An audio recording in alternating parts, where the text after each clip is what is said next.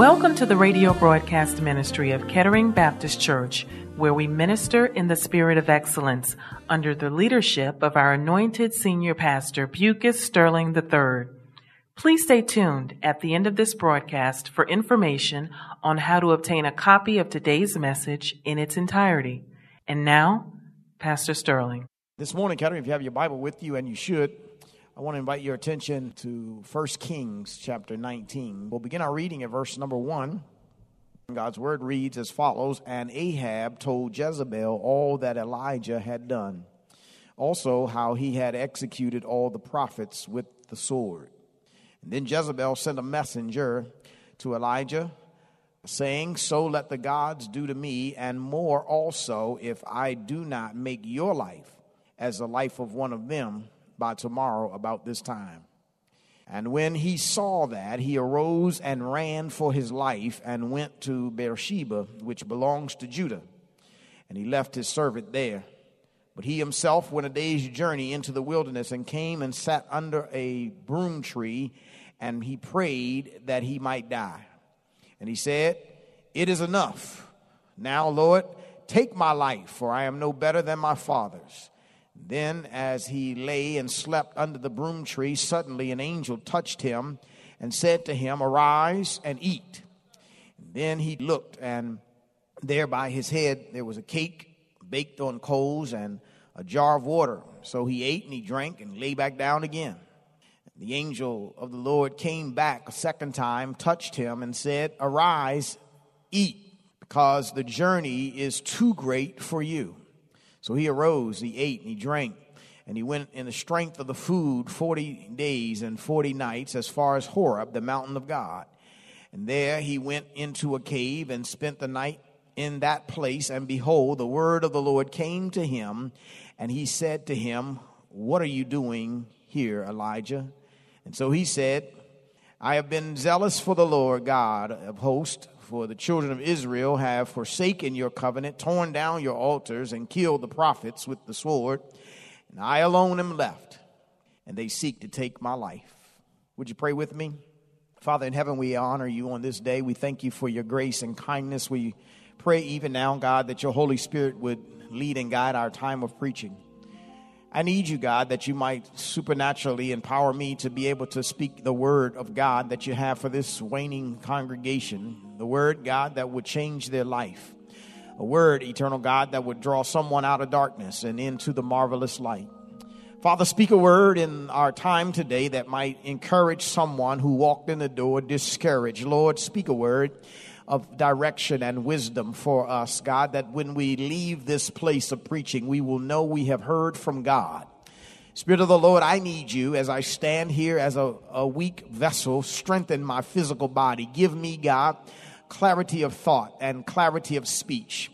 Let the words, God, that I preach on today be powerful in your sight. Let them be effective in the hearts of those who are listening. Let them penetrate and get beyond the walls that we've built up around us, that our hearts might be pierced with the truth of Scripture, and that we might be the better for having heard your word. God, speak a word in this place today that you would get all the glory and all the honor and all the praise, for you alone, God, are worthy of it all. Have your way now, God, as you open up the text to us.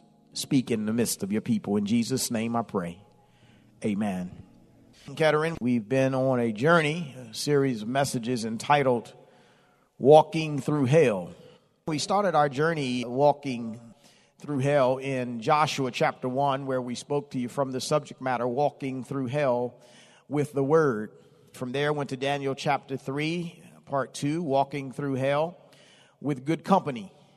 Part 3 was from Daniel chapter 10, delayed response while walking through hell. And then on last Sunday, when we were together, we went in Ezekiel chapter 37, and we spoke there from the idea, hope of life while walking through the hell of dry bones. This morning, Kettering, we find ourselves in this passage in 1 Kings chapter 19, and here in 1 Kings, to bring you up to speed to what's happening, is this particular time the tribes of Israel are divided. There are 10 tribes in the north known as Israel. There are 2 tribes in the south known as Judah. And Asa is king in Judah, and around about the time of this text coming into play, the king in the north of Israel passes, and his son Ahab becomes king. Now, when Ahab becomes king, he immediately makes an alliance with a heathen nation, the Sidonians, and he marries one of their women and begins to turn the hearts of Israel towards the worship of idol gods. And he leads Israel into idolic worship. And it is said of Ahab that in all the kings that had led before him, he was the worst of them. He did more evil in the sight of God than any of the kings of Israel that were before him. And so as he leads the nation of Israel into idolic worship and leads them into a place where they are disrespecting the God who created them, the God who chose them, the God who blessed them, God sends Elijah to Ahab to talk to Ahab and to let Ahab know that Baal is not God. Can I just talk through this piece? What he sends Elijah to Ahab to say is to tell Ahab that it's not going to rain, nor will any dew fall on the earth until I say so. Now you got to understand something. The God that they were worshiping, Baal, was supposed to be the one that was able to control the climate. But God says, I need to prove to you who's really in control. And so he sends a message through Elijah to tell Ahab that it's not going to rain, nor will the dew fall on the earth until I say so. And so God shuts off the faucet of heaven, and no dew falls and no rain falls, and there's drought in the land. And while there is drought in the land, the people in Israel begin to suffer because there's no water to take care of their crops. There's no water to take care of their livestock, and there's no water to take care of the people. And so the people begin to suffer. And it's about 3 years later, and Elijah comes upon Ahab, and Ahab shouts out, is not this the one, the troubler of Israel, he calls him. But the reality of it is the trouble of Israel was coming from Ahab. It wasn't coming from Elijah. And so he calls him out, and so Elijah challenges him to prove whose God is really God. And so he says, okay, let's go up on the mountain. We're going to put some offerings up here on the altar. We're going to build an altar up here. And whosever God answers by fire, that God is God. And so you kind of perhaps know this story somewhat. They get up on the altar and they put the offerings up there and they put the bulls up there. And Elijah says, y'all go first.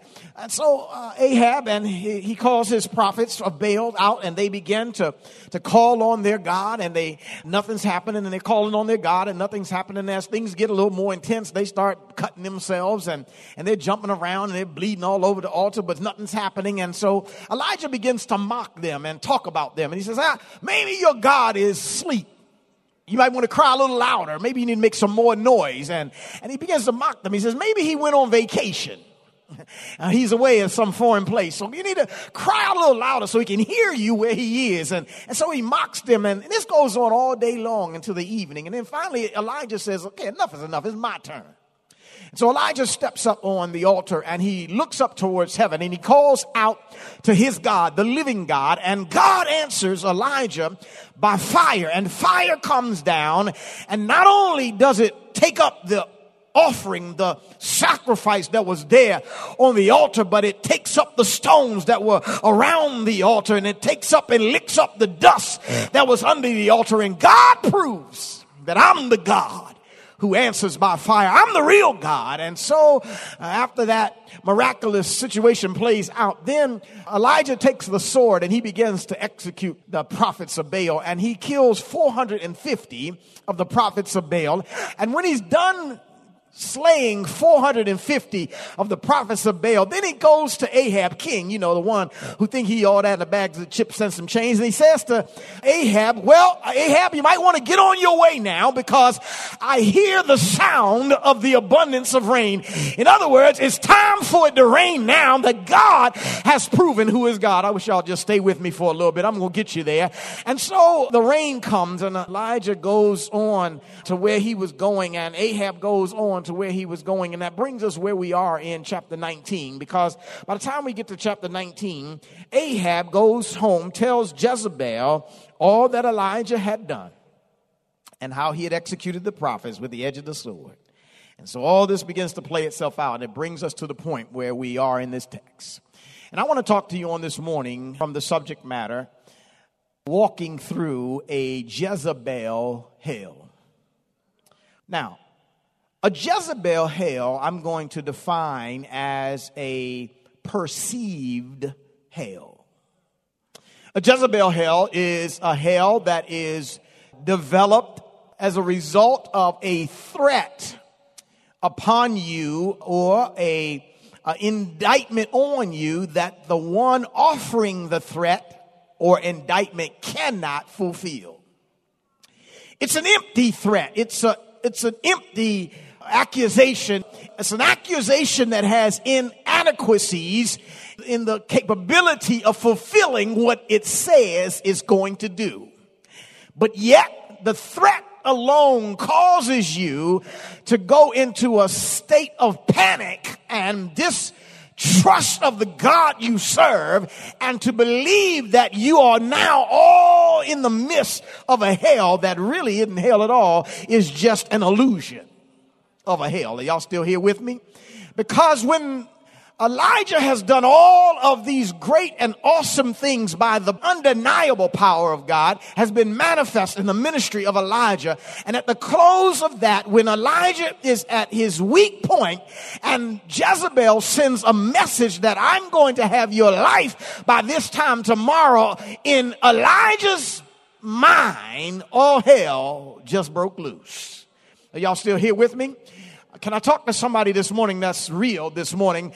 There's some situations in your life where threats have been given and promises have been made. And instead of you trusting the God who's already promised you, who's already proven to you, I'm God, you believe the lie and you begin to go into panic mode. And you believe that you were in hell and you believe that things were going to fall apart. But it was just a threat. It was an empty threat from one who could not fulfill what they said they was going to do. In fact, what is your Jezebel? Or who is your Jezebel? Who is it that told you that they had power over your life? Who is it that spoke to you and said to you that they were going to control your destiny? Who told you that you're going to end up like your daddy? Who was it that spoke into your life and told you you ain't never going to be nothing? And you've been walking through that hell for the last 40 years, 30 years, 20 years, because somebody who had no authority to speak into your life told you this is what's going to happen. And so you've been walking through that hell in all this time. You've been fulfilling the promise that they put on you and not the word that God spoke over you. Who or what is it that has told you or controlled you or caused you to believe that you've got hell on every side? Is it your family that spoke to you, or is it what you see happening in your family tree? Because sometimes we look at our family tree, and because our family tree looks a certain way, we believe that that's what's going to happen to us, because everybody in my family died before they reached the age of 70. Now you about 67 and you panic and thinking I ain't got but about 3 more years left, and all of a sudden you're in an illusion of hell and you think everything getting ready to fall apart because you're looking at your family tree instead of the God of the tree. Are y'all still here with me? Who is it? What is it? Is it the boss on your job who told you if you don't get it straight, I'm going to fire you. I'm going to take away your ability to make money. I'm going to take away your salary. I'm going to take away your job. Who is it that's speaking a Jezebel hell into your life? Was it some ex in your life? You know, exes have power over a whole lot of folks. Lord have mercy. Exes can say stuff, and 15 years later, you married for the third time since they was gone, and you still believe in what they told you. You still Lord, help us here. You're still under the power of some ex who spoke into your life, some ex-girlfriend, some ex-boyfriend, some ex-husband, some ex-wife who told you you ain't no good and ain't nobody gonna want you and who you think you are. You'll never be nothing and you're mean and you're evil. And you've adopted all that in your life and you've begun to live that thing out as if it were real. I just stopped by to let you know that's just a Jezebel hell. Stop walking in a Jezebel hell.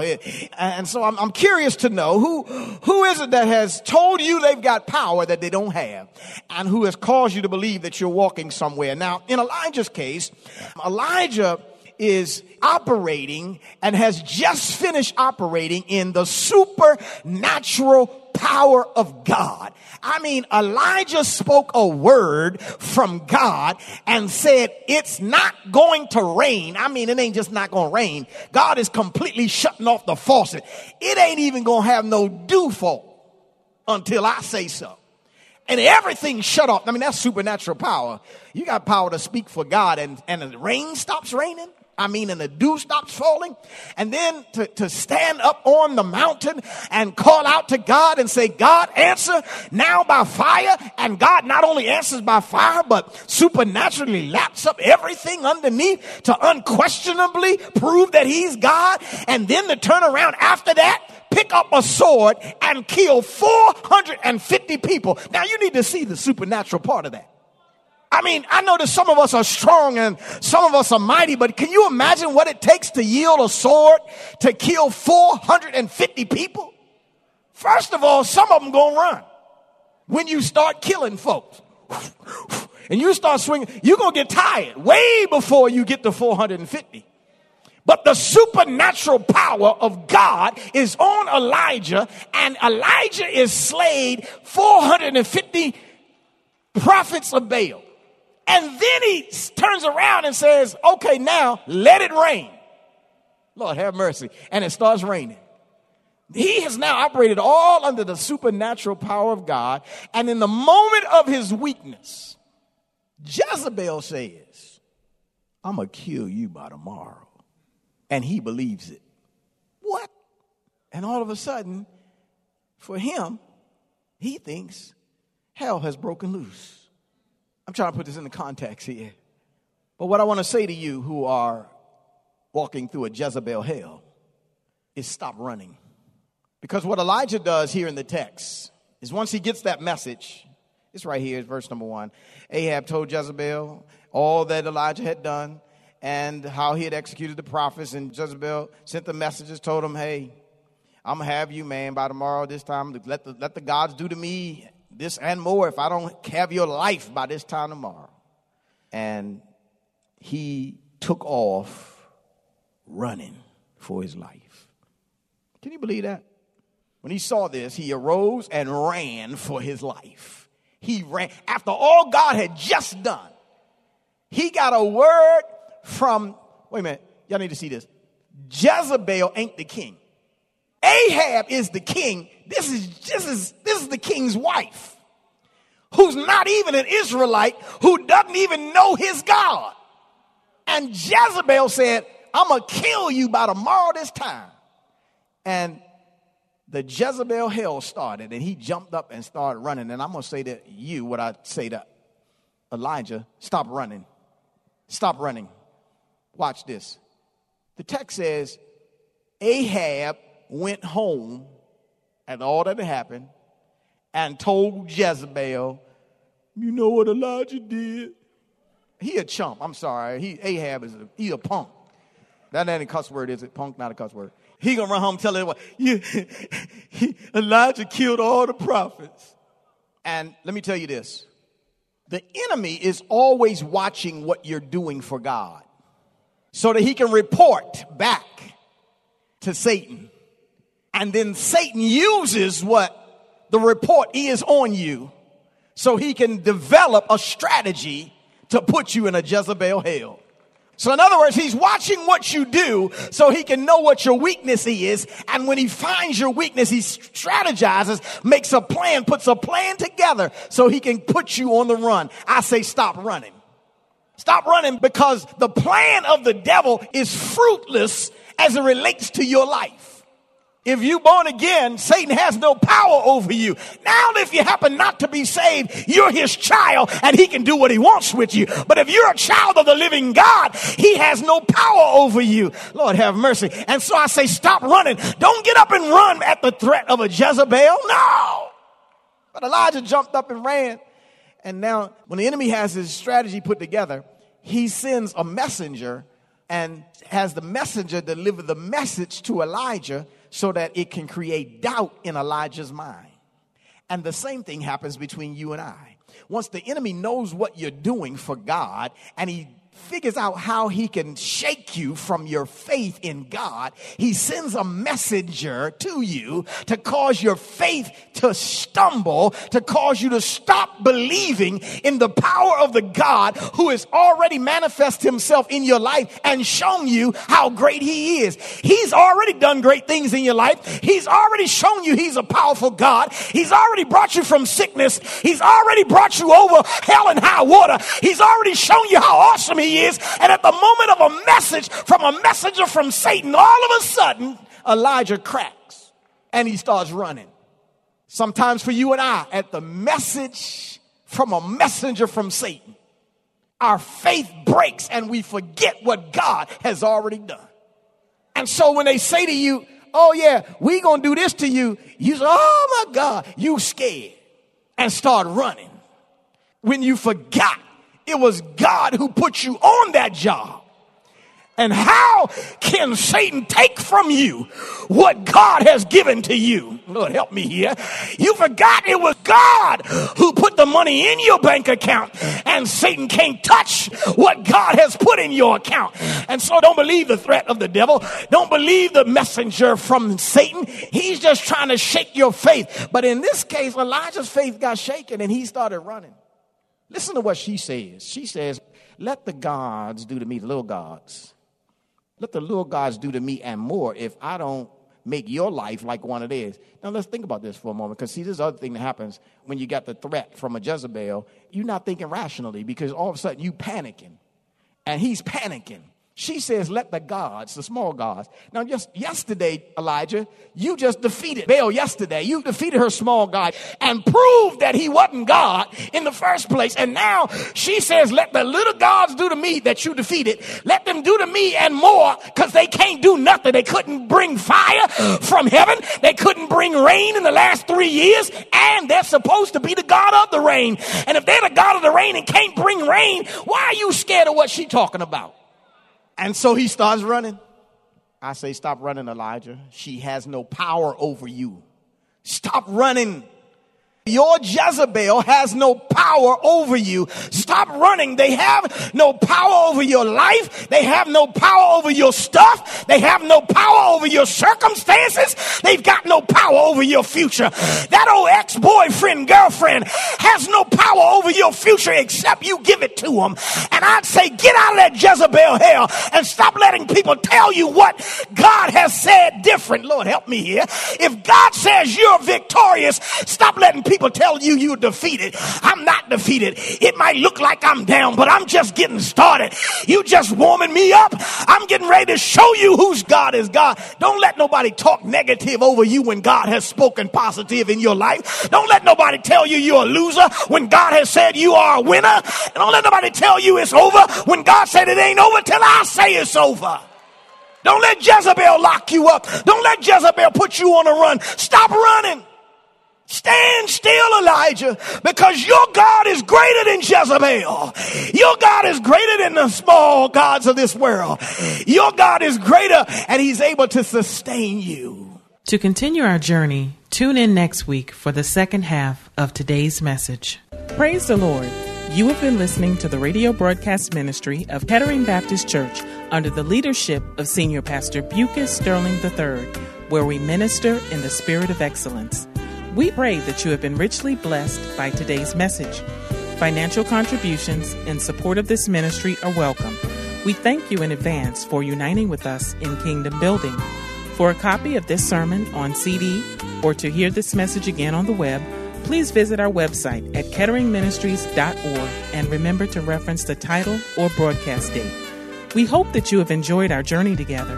And we invite you to join us for one of our Spirit-filled worship services, Sundays at 8 a.m. or 11 a.m. at our new edifice called the Legacy Center, located at 6909 Crane Highway, Upper Marlboro, Maryland. For additional information, go to our website at ketteringministries.org or contact our church office at 301-627-9500. Please join us again as Senior Pastor Bucas Sterling III and the Kettering Baptist Church family minister in the spirit of excellence.